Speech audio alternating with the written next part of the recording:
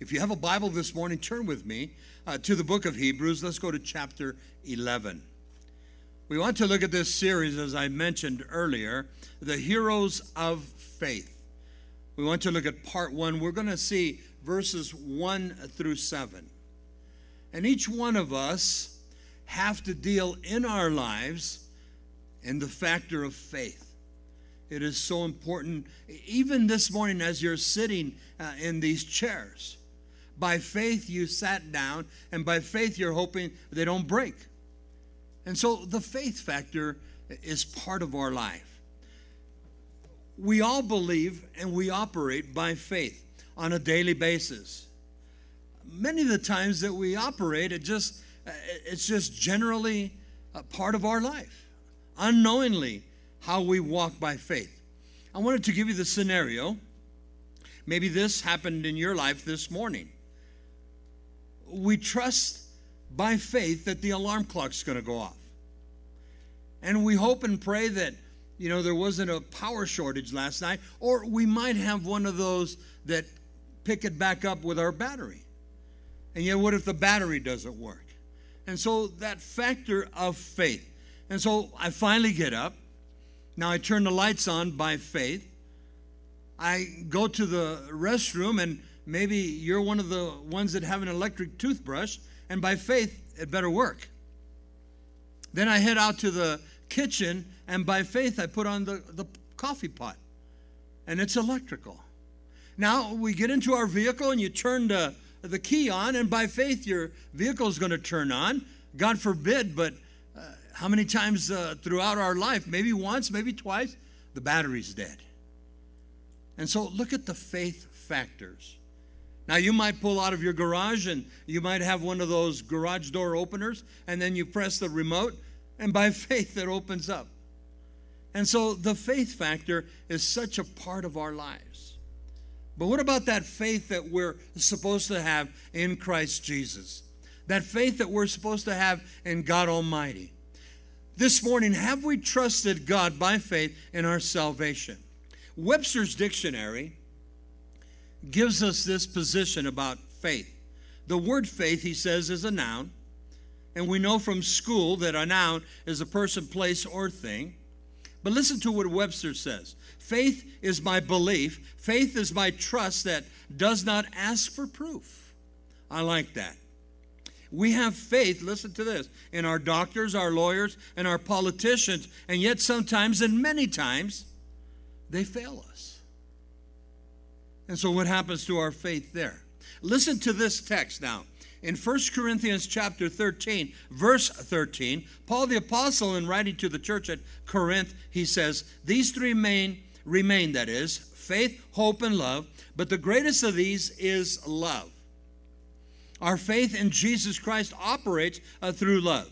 Our hope in Jesus Christ operates through faith. And so Webster's is hitting the nail on the head, and here's Paul bringing it forth. But I want you to listen to what Webster says at the conclusion.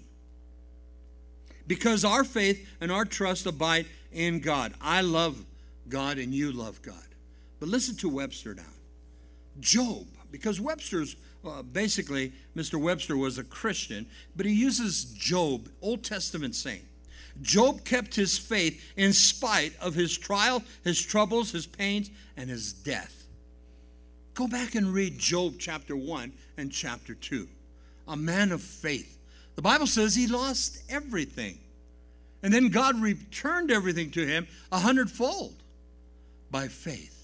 And each one of us here this morning, we've all gone through our faith factors. Who doesn't go through trials? Who doesn't go through hardship and pain? And so the reliance upon faith. Leave a marker there. Just flip back a few pages. Hebrews chapter 10. Look at verse 37 through 39. And this began the development of faith. Now, these verses are being taken by the writer of Hebrews out of the book of Habakkuk, chapter 2, verses 3 to 4.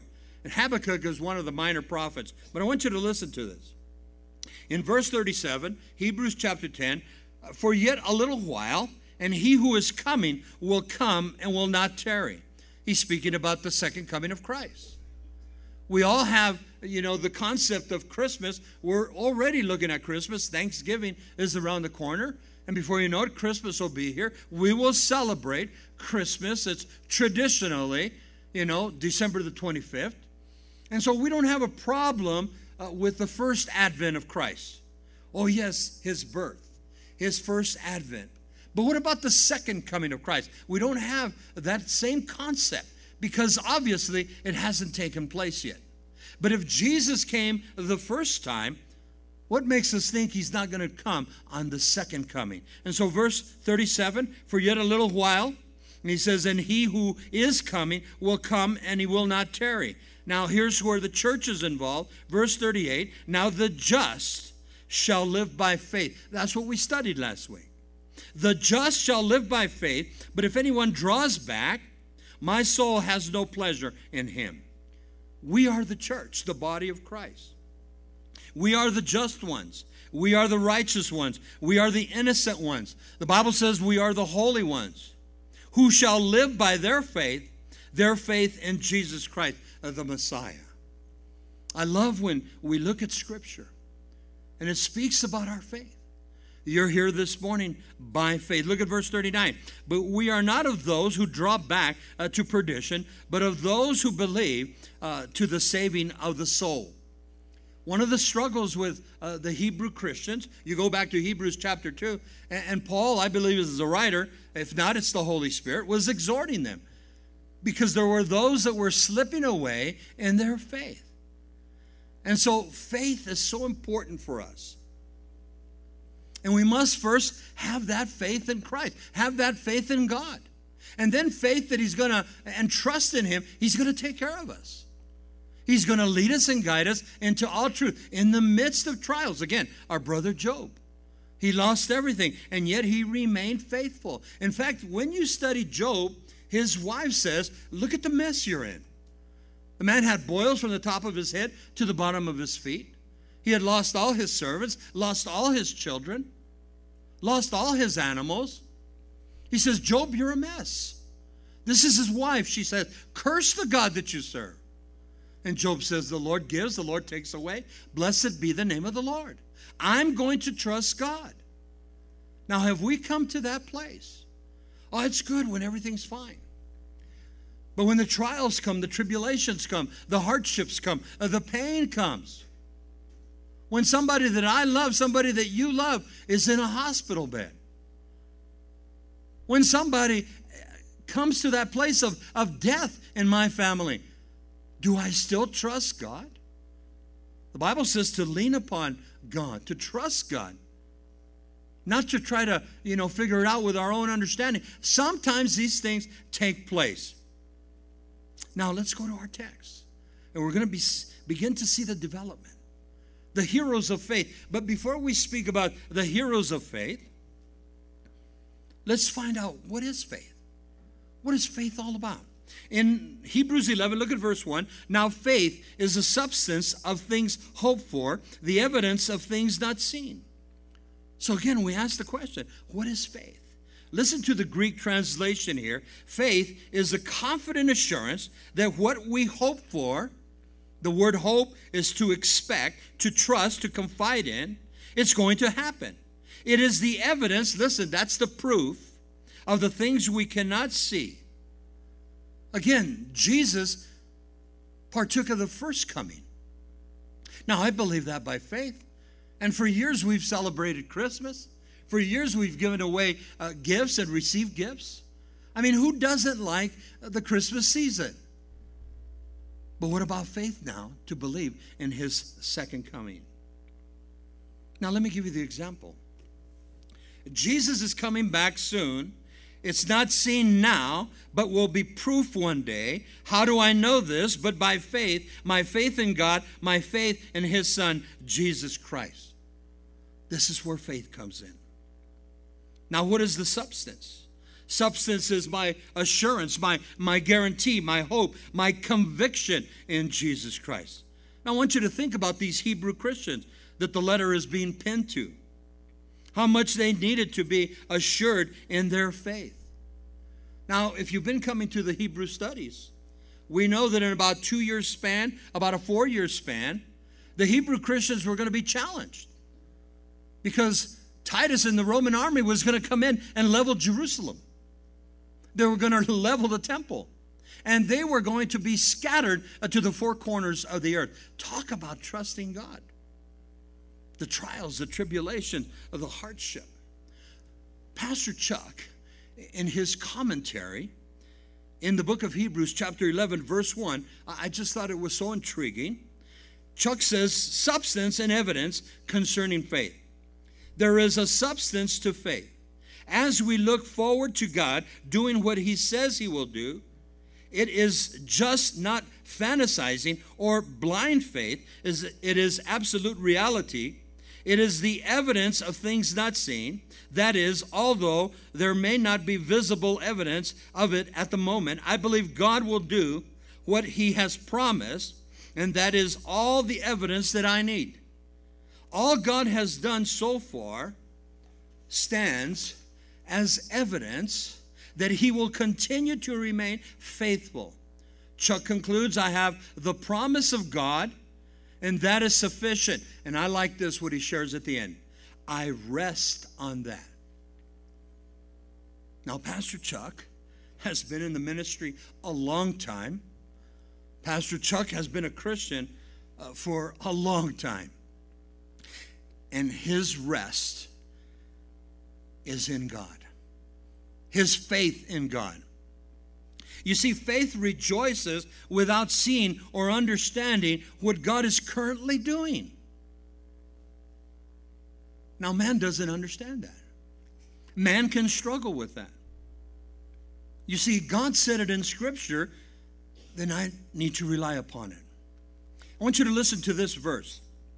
In 2 Corinthians 4:18, Paul tells the church at Corinth, we fix our eyes not on what is seen, but on what is unseen. For what is seen is temporary, but what is unseen is eternal. This is faith, church. The Bible promises eternal life. I believe that by faith. It hasn't happened yet. Faith is that substance where I have to trust God in everything. And God works and builds my faith and your faith. I want you to write down this verse. In Romans chapter 10, verse 17, Paul the apostle writes to the church at Rome. Listen to what he says. Faith comes by hearing, and hearing by the word of God. That's what you're doing here this morning. As we come to church, as we come to Bible study, as we read our, devotion in the morning, as I take time to seek God, to seek his face, I must trust him by faith. And God builds my faith. And so we're going to go through these heroes of faith in Hebrews chapter 11. And I'm going to see their faith. Some of the women, we're going to see their faith. And it's going to be an example to us. It's going to be a testimony to us. It's going to be a witness to us. And so I see others that are in the body of Christ. I see what they go through. I see what they have their faith in. It encourages me. It should encourage you. And so faith comes by hearing, and hearing by the word of God. How much faith do I need? Now, we've taught this many times. You're taking notes. In Luke chapter 17, verses 5 and 6, the disciples asked Jesus, increase our faith, Lord. Now, that is a prayer that we should all make. That is a prayer that I make. Lord, give me faith. Lord, increase my faith. Lord, add to my faith. And then again, Romans 10:17, faith comes by hearing, hearing by the word of God. Get into the word of God.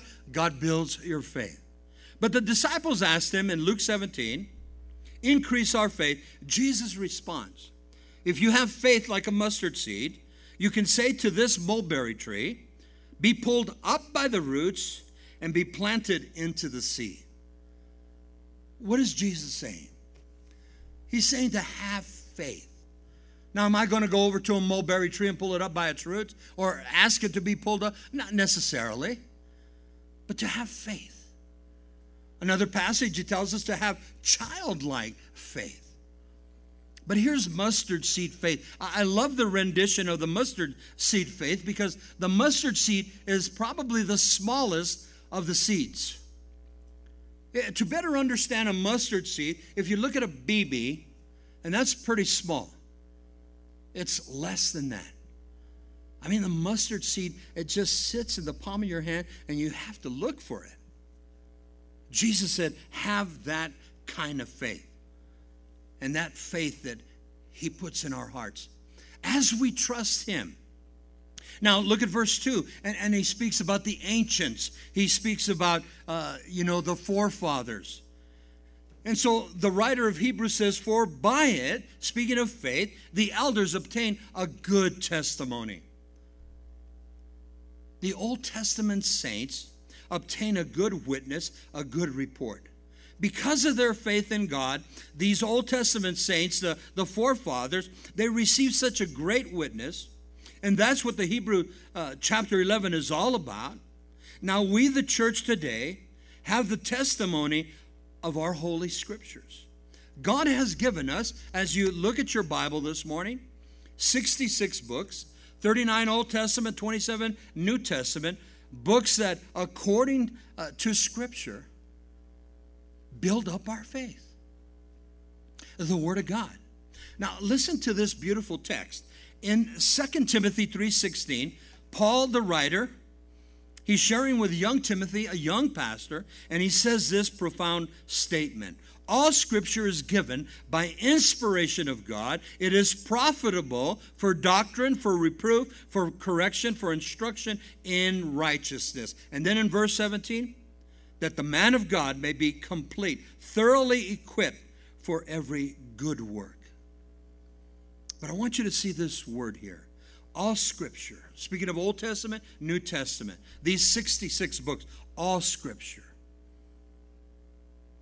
He says is God-given. It's inspired by God. Yes, Paul the Apostle writes, Isaiah writes, Jeremiah writes, Paul, Peter, James, John, but they were inspired by the Holy Spirit. The word all Scripture is given by inspiration of God. I've always encouraged my heart with that.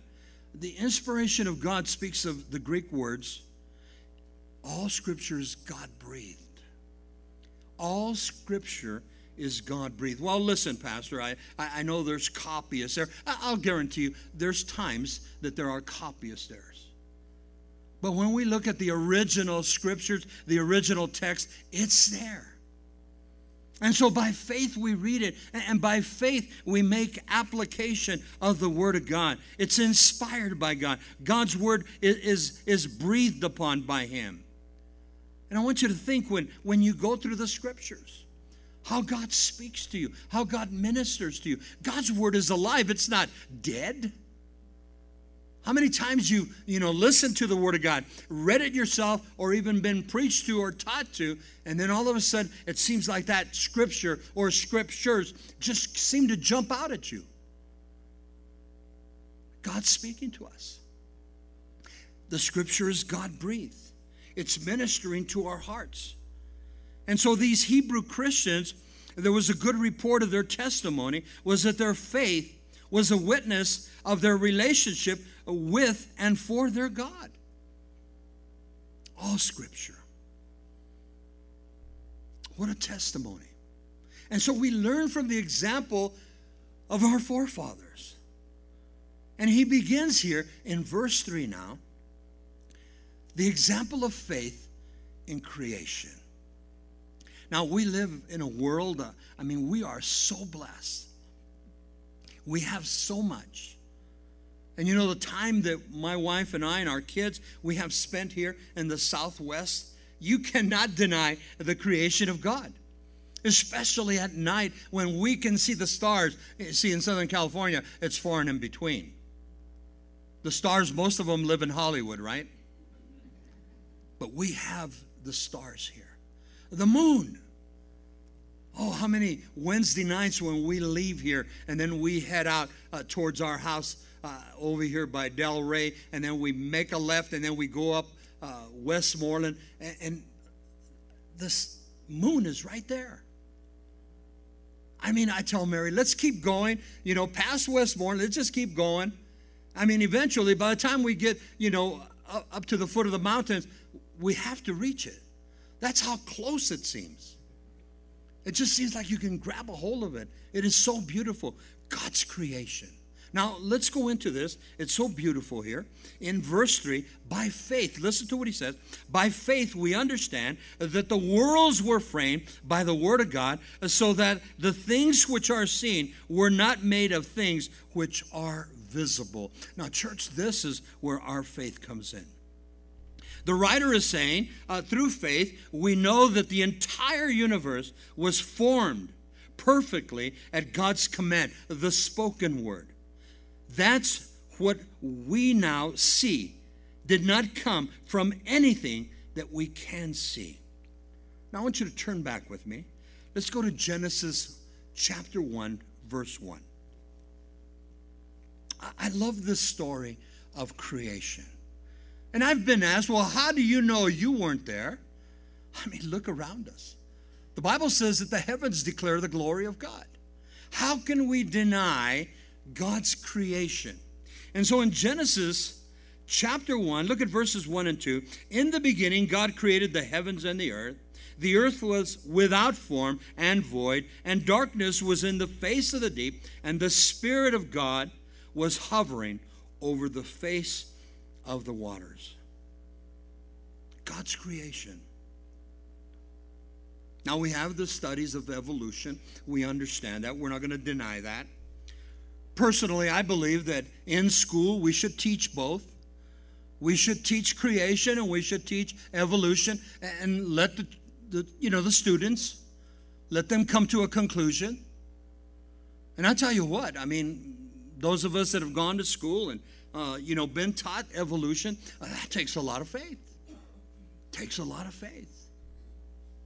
Takes a lot of faith to believe some of my ancestors were monkeys. I mean, some of them were bad, but, I never declared any of them to be a monkey. But where's our faith, church? Now, the Bible here, in the beginning, God created. I want you to mark that down.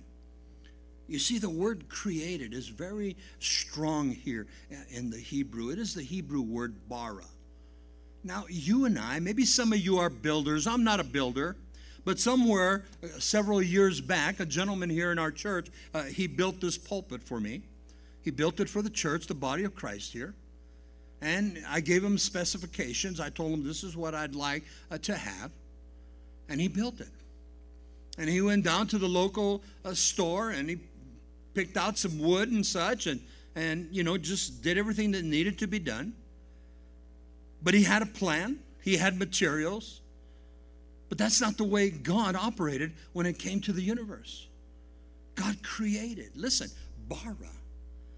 Very strong word here. Vine's dictionary, expository dictionary of Old Testament, New Testament words.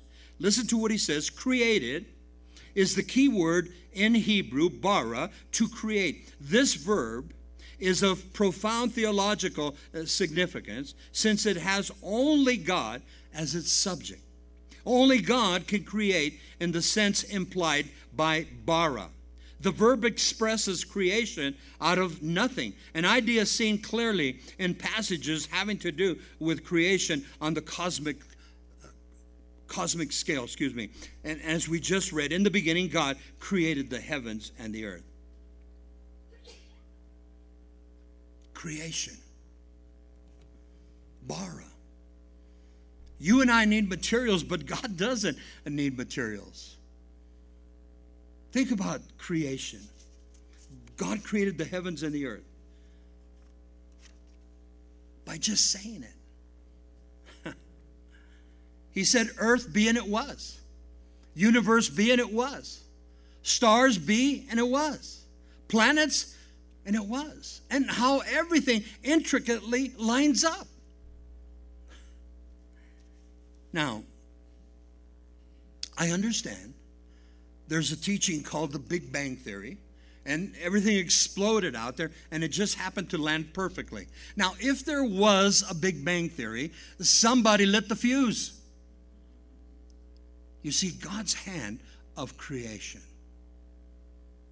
What about evolution? Listen to what Webster's has to say concerning evolution.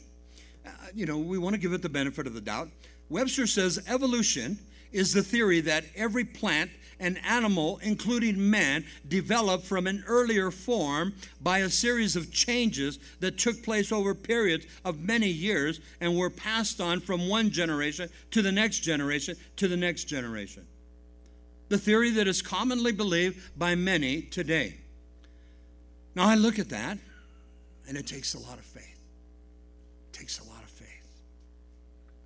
Now God did use a material. God did use a substance to create man. I want you to write this down. In Genesis chapter 2, verse 7, God formed man from the dust of the ground, and then he breathed life into his nostrils. So God took a bunch of dirt, and he made you. He took a little more dirt, and he made me. But God made man from the dust. That's why when you go to a funeral service, and generally, at the gravesite, from ashes to ashes, from dust to dust. Now, there's a lot of people that frown on cremation. Now, my dad, years ago, when he died, he left strict orders. He wanted cremation. And my mom, she was just fit to be tied. She would constantly tell my dad, but you're going to burn. You're going to feel the fire. My dad says, I'm dead. Now, cremation will take about, 6, 7, 8 hours, they tell me, and you're dust. If they bury you, they're saying within a 40 to 60 year period, if they bring you back up, you're dust. So you can take 60 years or you can take, a few hours. Either way, you're dust. Interesting that God brought us into this world and we're dust and we're going to die. We're going to go back to dust. But our spirit and our soul go home to be with the Lord, and he's going to give us a new body. Now, I like what Gail Irwin said years ago. Basically, we're about $1.89 worth of dust. That's what we are. That's what they determine. We're $1.89 worth of dust. Now, probably I'm about $2.89 for you guys. But we're all dust. That's what I'm trying to say to you. And yet, by faith, God created, listen, the heavens and the earth. Oh, it's beautiful. Next time you look at God's creation, just, remember God's creation, God's handiwork, church. It is so beautiful. Now, he begins to take us, after he says, to have this faith in creation, because the Creator created something from nothing, bara. Then he begins to go into some of these heroes of faith. And we're just going to touch on a few. He's going to speak about Abel. He's going to speak about Enoch. And then Noah. But these were men of faith. And so we learn from the example of these men. And so look at Hebrews 11. Look at verse 4 with me. Now, we're going to speak about Cain. And in the Hebrew, his name means possessed. We're going to speak about Abel. And in the Hebrew, his name means breath. By faith, Abel offered to God a more excellent sacrifice than Cain, through which he obtained witness that he was righteous, God testifying of his gifts, and through it, he being dead, he still speaks. Here we are. Here we are studying about Cain and Abel this morning. Here we are speaking about Abel, this man that was righteous. 6,000 years later, if we go with a 7,000 year, span of life, some believe in a young earth up to 10,000. But we still speak about him. We have the scriptures. These heroes of faith, they begin here with two sons of Adam and Eve, Cain and Abel. Cain was the eldest son of Adam and Eve. And by occupation, listen, he was a tiller of the ground. He was a farmer. That was his trade. He and his brother Abel offered a sacrifice to God. Cain of the fruit of the ground and Abel of the firstlings of his flock. We know that Abel was a herdsman by trade. Now, Cain's offering was not accepted because it was not his first fruits, while Abel's sacrifice was received by the Lord because he gave of the first fruits of his labor that is. Now, Abel, as other heroes of faith, they were known for their outstanding faith. The bottom line, Abel's sacrifice was offered in faith. Cain's sacrifice was not offered in faith. His heart was not right. Always give God your best, not your second best. There are those that might teach, and I've heard it before, well, God accepted Abel's gift because it was a meat offering. It was a blood offering. And he rejected Cain's offering because he was a farmer. He gave of the vegetables and the fruit and the grain. Not so. You see, because we still have those that raise cattle and those that raise meat for consumption. And then we have those, especially here in the Mesilla Valley, we have farmers. But you see, God receives your sacrifice, your offering, when it comes from your heart. When you give God first. Now, we're not always speaking about finances. Oh, there you go, Pastor, talking about 10%. That's not what the Scriptures are saying. But Abel gave of his first fruit. Cain did not give of his first fruit. He gave second best. In Romans chapter 12, verses 1 and 2, the Bible teaches us, Paul says, present your bodies a living sacrifice, holy and acceptable unto God, which is your reasonable service. Give God your best. Give him yourself. Give God your best. Now, when it comes to your finances, if you can give God your best and it's $1, then give God your best. You see, Ananias and Sapphira in Acts chapter 5 got in trouble for that exact same reason. They said they gave this, but they didn't give that. They said they sold this, but they didn't sell that. And so God wants you to give of your best. And it's not necessarily your finances, but give of your best. Give your heart to the Lord. It is so important to see that. By faith, Abel offered to God a more excellent sacrifice than Cain. Now, both men had a choice. Both men could give of their first or their second. God places that in our heart. Now, you can say that Abel stepped out by faith and Cain stepped out by selfish faith. But both men had to make a decision. Verse 4 again. I'm going to read it to you in the New Living Translation. It just kind of expounded for me. It reads this way: it was by faith that Abel brought a more acceptable offering to God than Cain did. God accepted Abel's offering to show that he was a righteous man. And although Abel is long dead, he still speaks to us because of his faith. You see, Abel represents that just man. Abel represents the righteous man whose acceptance before God on the basis of a superior sacrifice by faith. We also, the church, the body of Christ, we come to the born-again experience as the Holy Spirit accepts before God because of our superior sacrifice, that is Christ. You all know this verse. In John 14:6, Jesus said, I am the way, the truth, and the life, and no man comes to the Father except through me. You see, our sacrifice is Christ. Jesus dies, and I accept that sacrifice, and the Father acknowledges it. The Father accepts us because we're born again of the Holy Spirit now through Jesus Christ. Our sacrifice is Christ. The Father accepts it. These Hebrew Christians now, likewise, they had to come to that place. One commentary said this: like Abel and the Hebrew Christians found acceptance before God on the basis of the better sacrifice of the new covenant, which speaks of Christ, the other unbelieving brother, which is Cain, found no such divine approval. Even death does not extinguish the testimony of Abel. You see, Cain came to that place that a lot of people come to. I'll get to God my way. Many roads lead to God. And yet the Bible specifically says, Jesus says, I am the way, the truth, and the life. No man gets to the Father but through me. So I must go through the cross.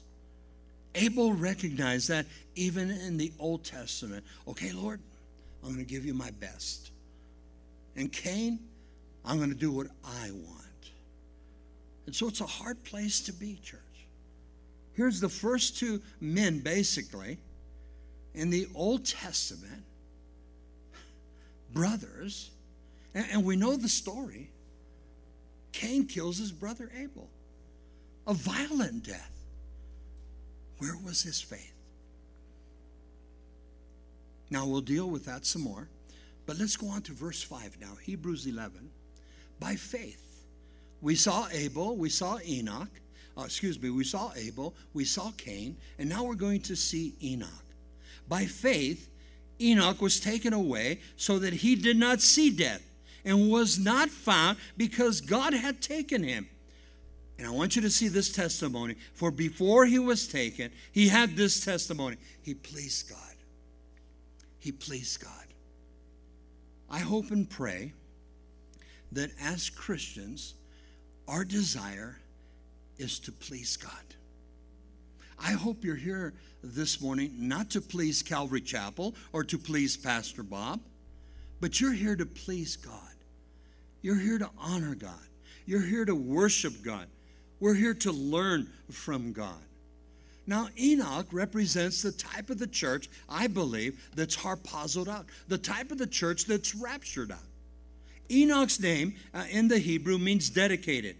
Enoch represents the church. Enoch was spared judgment of God upon the earth during the flood in the time of Noah. We'll see that in the next few verses. In Genesis chapter 7, God brought judgment. I believe and I teach that the church will be raptured, harpazoed out, before the 7 years of tribulation.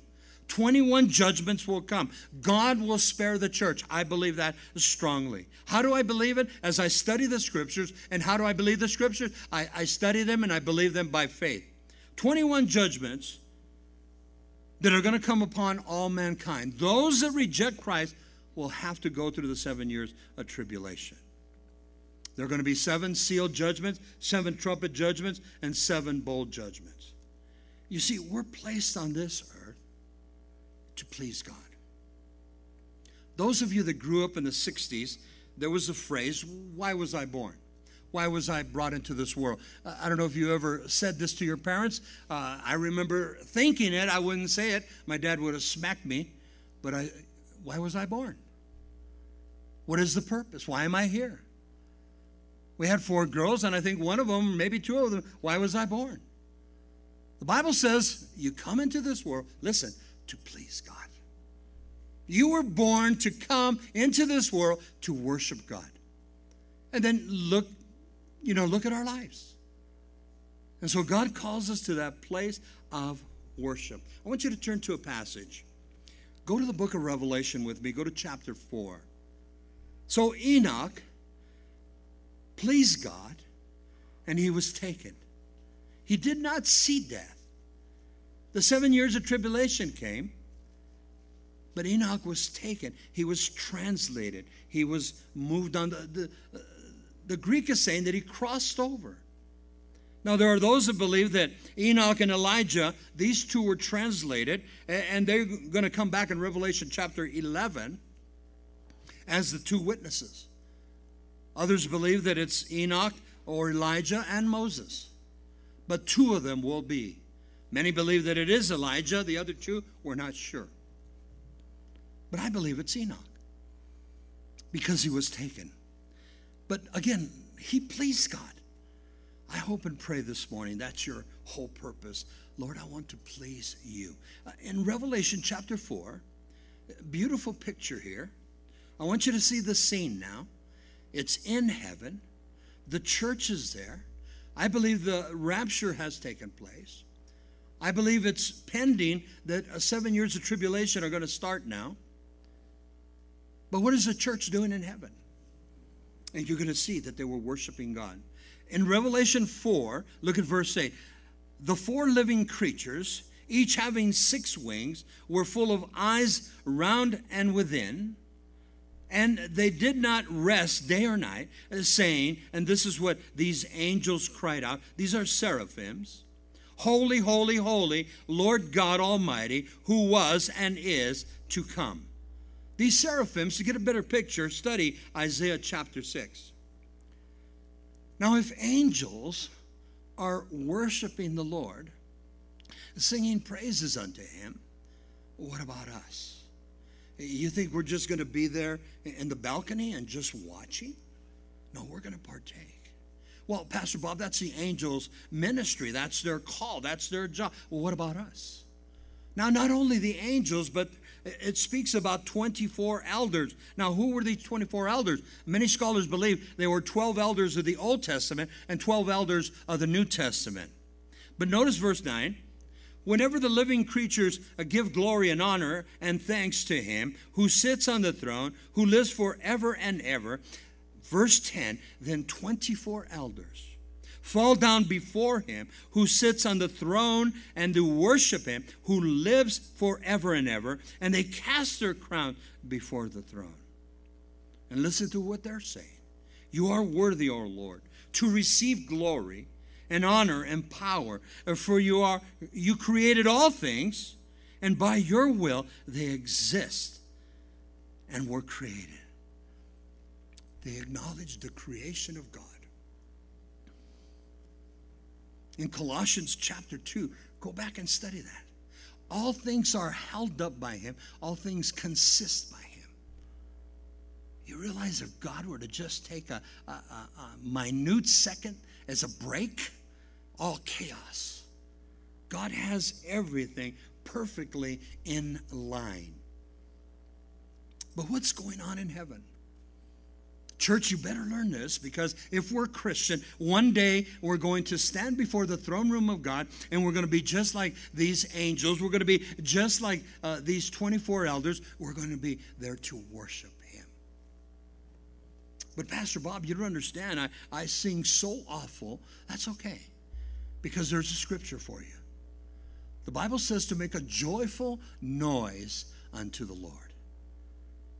And I'll tell you, a lot of us make a lot of joyful noise, but God accepts that. My dad fulfilled that prophecy. He couldn't sing. Oh, but my dad wanted to sing. God had set him free from so many sins in his life. My dad wanted to worship God. My mom would be at church to say, Bob, shut up, don't sing. You're going to scare people. You're going to run people away. But my dad, he just wanted to worship God. That's what takes place in your life. You want to please God. Listen, if you're not pleasing God, who are you pleasing? You're pleasing the enemy. You're pleasing Lucifer. You're pleasing Satan. You're pleasing the dragon. And I was put on this earth. You were put on this earth to please God. In John chapter 4, it tells us those that worship God must worship him in spirit and in truth. Listen, you should look forward to Sunday mornings to be here for the worship and praise. I mean, usually a worship leader comes up here. Sometimes he's by himself, or sometimes they have a couple of the girls with him, and they come and they worship. We have the songs there for you. What a time to worship God. This is a learning process. If we can't learn to worship God now, what are we going to do in heaven? Here's these 24 elders. There's somebody in the church. I mean, they got crowns. They take their crowns and they cast them in the glassy sea, according to the writings in the book of Revelation. They cast their crowns and they worship the Lord. Beautiful picture. The seraphims are saying, holy, holy, holy Lord, God Almighty. And now the 24 elders, oh Lord, to receive glory and honor and power. For you are created all things. They exist because of you. They give God the glory. Church, we were placed on this earth to worship God. God wants to hear your worship. I hope and pray you have a devotional time in the morning. I hope and pray you can put on a CD. Open up the Psalms. I mean, let God be ministered to by you. And I tell you, you're sincere. Turn the TV off. Turn the radio off. Get a cup of coffee. You want to be comfortable. It's tough. You got kids. You're going to have to, maybe wait till they go to school. But find some time. Find some time. Get rid of the cell phone for 10 minutes, 5 minutes. You were placed on this earth to worship him, to give him glory. And so by faith, Enoch was taken away. Why? His testimony, he pleased God. He pleased God. And he pleased God. He honored God. Now, let's continue here. Look at verse 6 now. But without faith, listen, he's still speaking about Enoch, speaking about Abel, but without faith, it is impossible to please him. For he who comes to God must believe that he is, and that he is the rewarder of those things for those who diligently seek him. Without faith, church. In my life, without faith, in your life, it would be impossible to please God. It cannot be done without faith. Listen to the word to please God. The word to please God. The word please, to gratify God. To pleasure God. He desires to see our faith. God will reward our faith. One day, he will reward that with eternal life. A rewarder in the Greek is one who pays wages, our payment for our faith. First of all, is my salvation. My faith also one day will reward me eternal life with God. All this through our faith in Christ. Abel pleased God, and God took him through death, a violent death. His brother killed him, stoned him to death, bashed him with a stone. Enoch pleased God, and God took him. Enoch was taken out. It was a perverse generation, a perverse world, right before the judgment that Noah was going to be part of. And so I want you to see that this morning. Now, I pray that each one of us are going to be part of the rapture of the church. But if not, the Bible says that it is appointed for man to die once and then the judgment. So either we're going to die or the rapture of the church comes.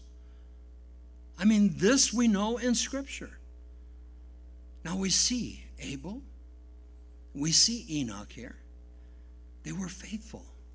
Both were rewarded because they diligently and they earnestly sought the Lord. They pleased God. I hope and pray that I please God. I hope and pray that you please God. I mean, think about this world we live in. The husband tries to please the wife tries to please the husband. We go to school, we want to please our teachers, the professors, etc. We go to work, we try to please the boss and the company, the corporation. I mean, we go through life trying to please people. What about God? Have we taken time to desire to please him? Now, here's a scripture that I love. Before we go to verse 7, turn with me to Matthew chapter 6. Matthew chapter 5, chapter 6, and chapter 7. God is giving instructions to his church. He's given them tremendous insight, speaking to them, speaking to the hearts of the disciples. Now, they've been following Jesus for a 3.5-year span. And when you come to Matthew chapter 6, verse 33 through 34, well, you got to read the whole context there. They come to Jesus with a series of questions, and rightfully so. Okay, Lord, we're going to follow you. But Lord, we're also concerned, what are we going to eat? What are we going to drink? How are we going to be clothed? Lord, where are we going to live? I mean, we need housing. And these are all good questions. And God tells us that he'll take care of us. God tells us that he'll take care of us. This is generally called, Matthew 5, 6, and 7, the Sermon on the Mount. He's giving instruction. Now, I've looked at this for so many years. And when I do go through my struggles, my pains, my hardship, whatever it might be, the trials like Job chapters 1 and 2, God brings me back here. Matthew 6, look at verse 33. He says, but seek first the kingdom of God, his righteousness, and all these things will be added unto you. Therefore, do not worry about tomorrow, for tomorrow will worry about its own things. Sufficient for the day in its own trouble. Let's not worry, but let's please God. In fact, the Bible tells us that we're not called to worry. There are some that believe that worrying could be a sin. But I have to be honest with you. There's times I worry. There's times I have concerns. As you get older, the kids are all moved out of the house, and so I have concerns and I have worries. Are my kids doing okay? And then we have 3 grandchildren, and I go, what about my grandchildren? I have concerns, I have worries. Oh, I give it to God, but then I start to worry again. And so it's something that we go through. It's something that's not going to be taken away until we go home to be with the Lord. But Jesus said, here's the promise, seek first the kingdom of God and his righteousness, and then all these things shall be added unto you. Lord, I worry. What are we going to put on the table? Lord, I worry. What are we going to put on as, clothing? Lord, I worry. What kind of roof are we going to have over our head? And then you can take it. Run with it. Lord, I worry about my children. Lord, I worry about my grandchildren. Lord, I worry my mom. I worry about my other siblings. My mom is still alive. I know the time is coming. You worry. The Bible says to trust in the Lord, lean not upon your own understanding. In all thy ways acknowledge him, and he's going to direct your path. Faith. Lord, you take care of these things. One of the things I do miss about my dad, he was a man of faith. I could call my dad up and he could calm me down because he had such faith. And I like to get around people like that have faith. And so here's Abel. He was a man of faith. He dies a violent death. Here's Enoch. He pleased God, and he was a man of faith. God takes him. It rains on the just and on the unjust. Now, Enoch is in heaven, but Noah has to go through the flood. Let's go to verse 7 now.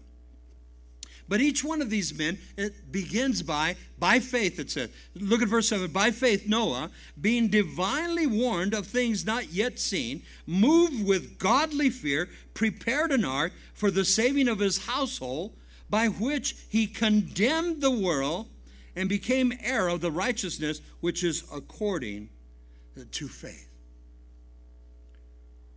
He condemned the world by building this ark, but he invited them in. Now, let me give you the scenario about Noah. He was a righteous man. He was a just man. And God gives him the blueprints to build this ark. Now, he's building this ark in the Middle East, in a place where there was no body of water that could justify this. And this ark, when you look at it, people that have done the figures, the math, you could easily, and this blows the mind, put 500 trained boxcars inside this ark. That's a pretty good size ark. Now, Noah had 120 years to build this ark. Now, when you get through thinking about Noah's faith, I want you to think about his 3 sons. And I think Dad's lost it, man. We've been building this ark for a long time, and I don't see no water. I mean, can you imagine this ark? Go back and see the specifications. Pretty good size. And you're building it here in the Mesilla Valley, and you look over here, well, the Rio Grande. No, that ark would never fit there. There's not a body of water. Even Elephant Butte is not big enough for the ark. But God had a plan. Noah, build this ark. And he did. You don't think he was jeered at? You don't think he was pointed fingers at? Can you tell how many times they banged on the outside of the ark? Hey, what are you doing? And then calling out Noah's sons. Hey, you're following Dad. What's your problem? But he built the ark. Now, God told him it was going to rain. You go back to the time of Genesis, there was no rain as you and I understand rain. At this time, the scientists tell us that the earth had a greenhouse effect. The greenhouse effect literally was mist that kept the vegetation growing. But there was no rain. They didn't understand rain. But Noah warned them for 120 years. And then the Bible says that God told Noah, okay, the ark's finished. Now listen to the obedience and the faith. Go get the animals 2 by 2. That's always baffled me. All the people that he invited, they wouldn't come into the ark. The Bible says only Noah and his family, total of 8. But all the animals came in 2 by 2. They obeyed and they marched into the ark by faith. Now, when you get to heaven, you can ask them why 2 flies went in and why 2 mosquitoes went in. I don't know the answer. But they were spared. Then the Bible says the ark was closed.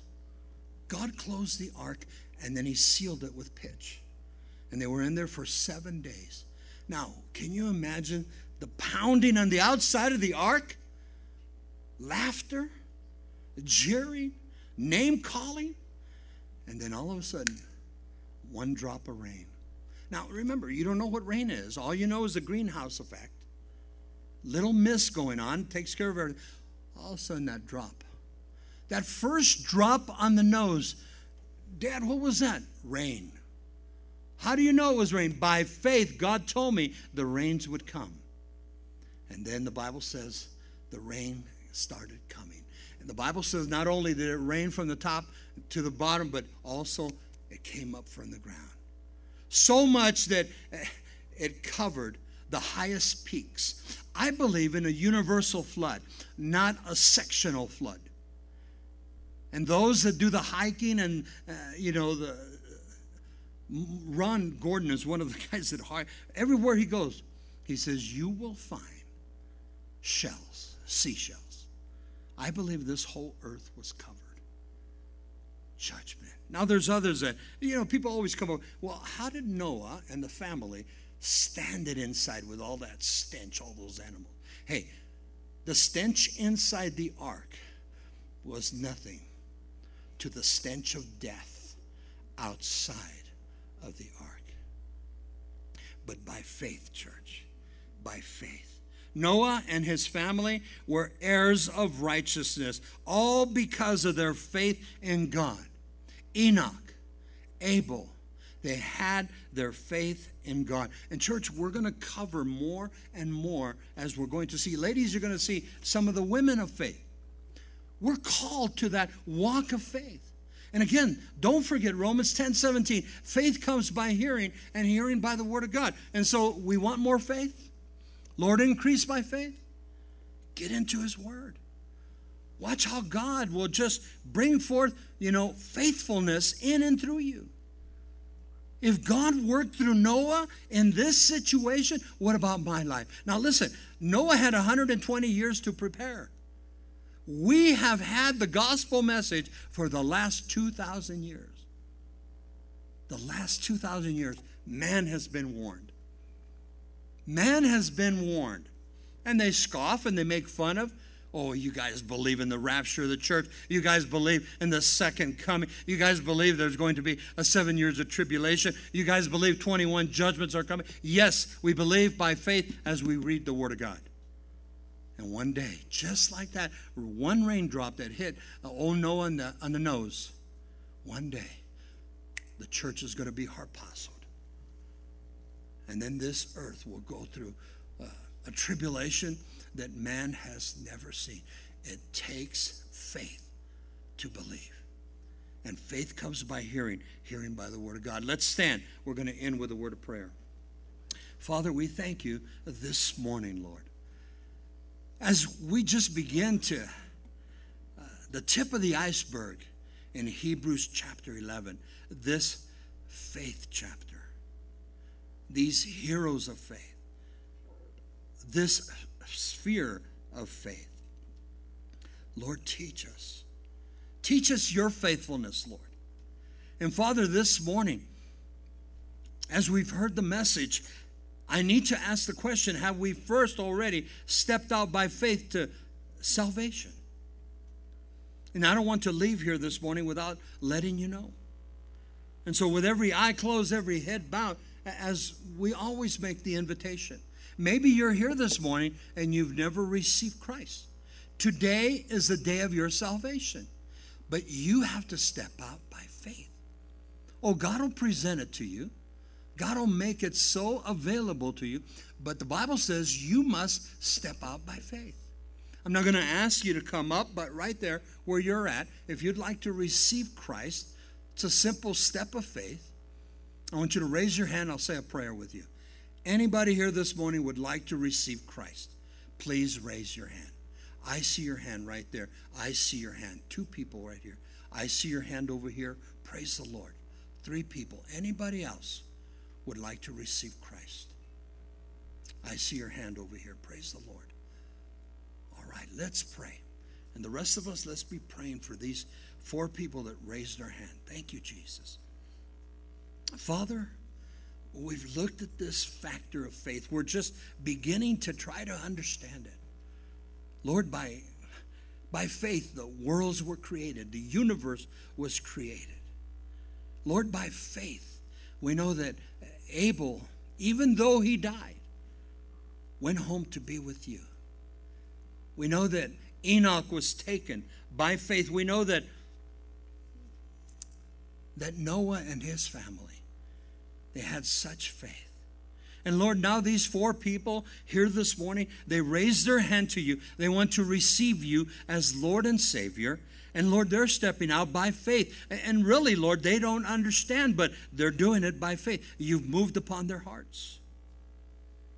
And so, Father, as they raise their hands, but more importantly, they raise their hearts to you. Lord, I ask you to forgive them.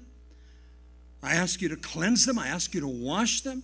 I ask you to empty them of themselves and to fill them right now, Lord, with the power of your love. Lord, forgive them.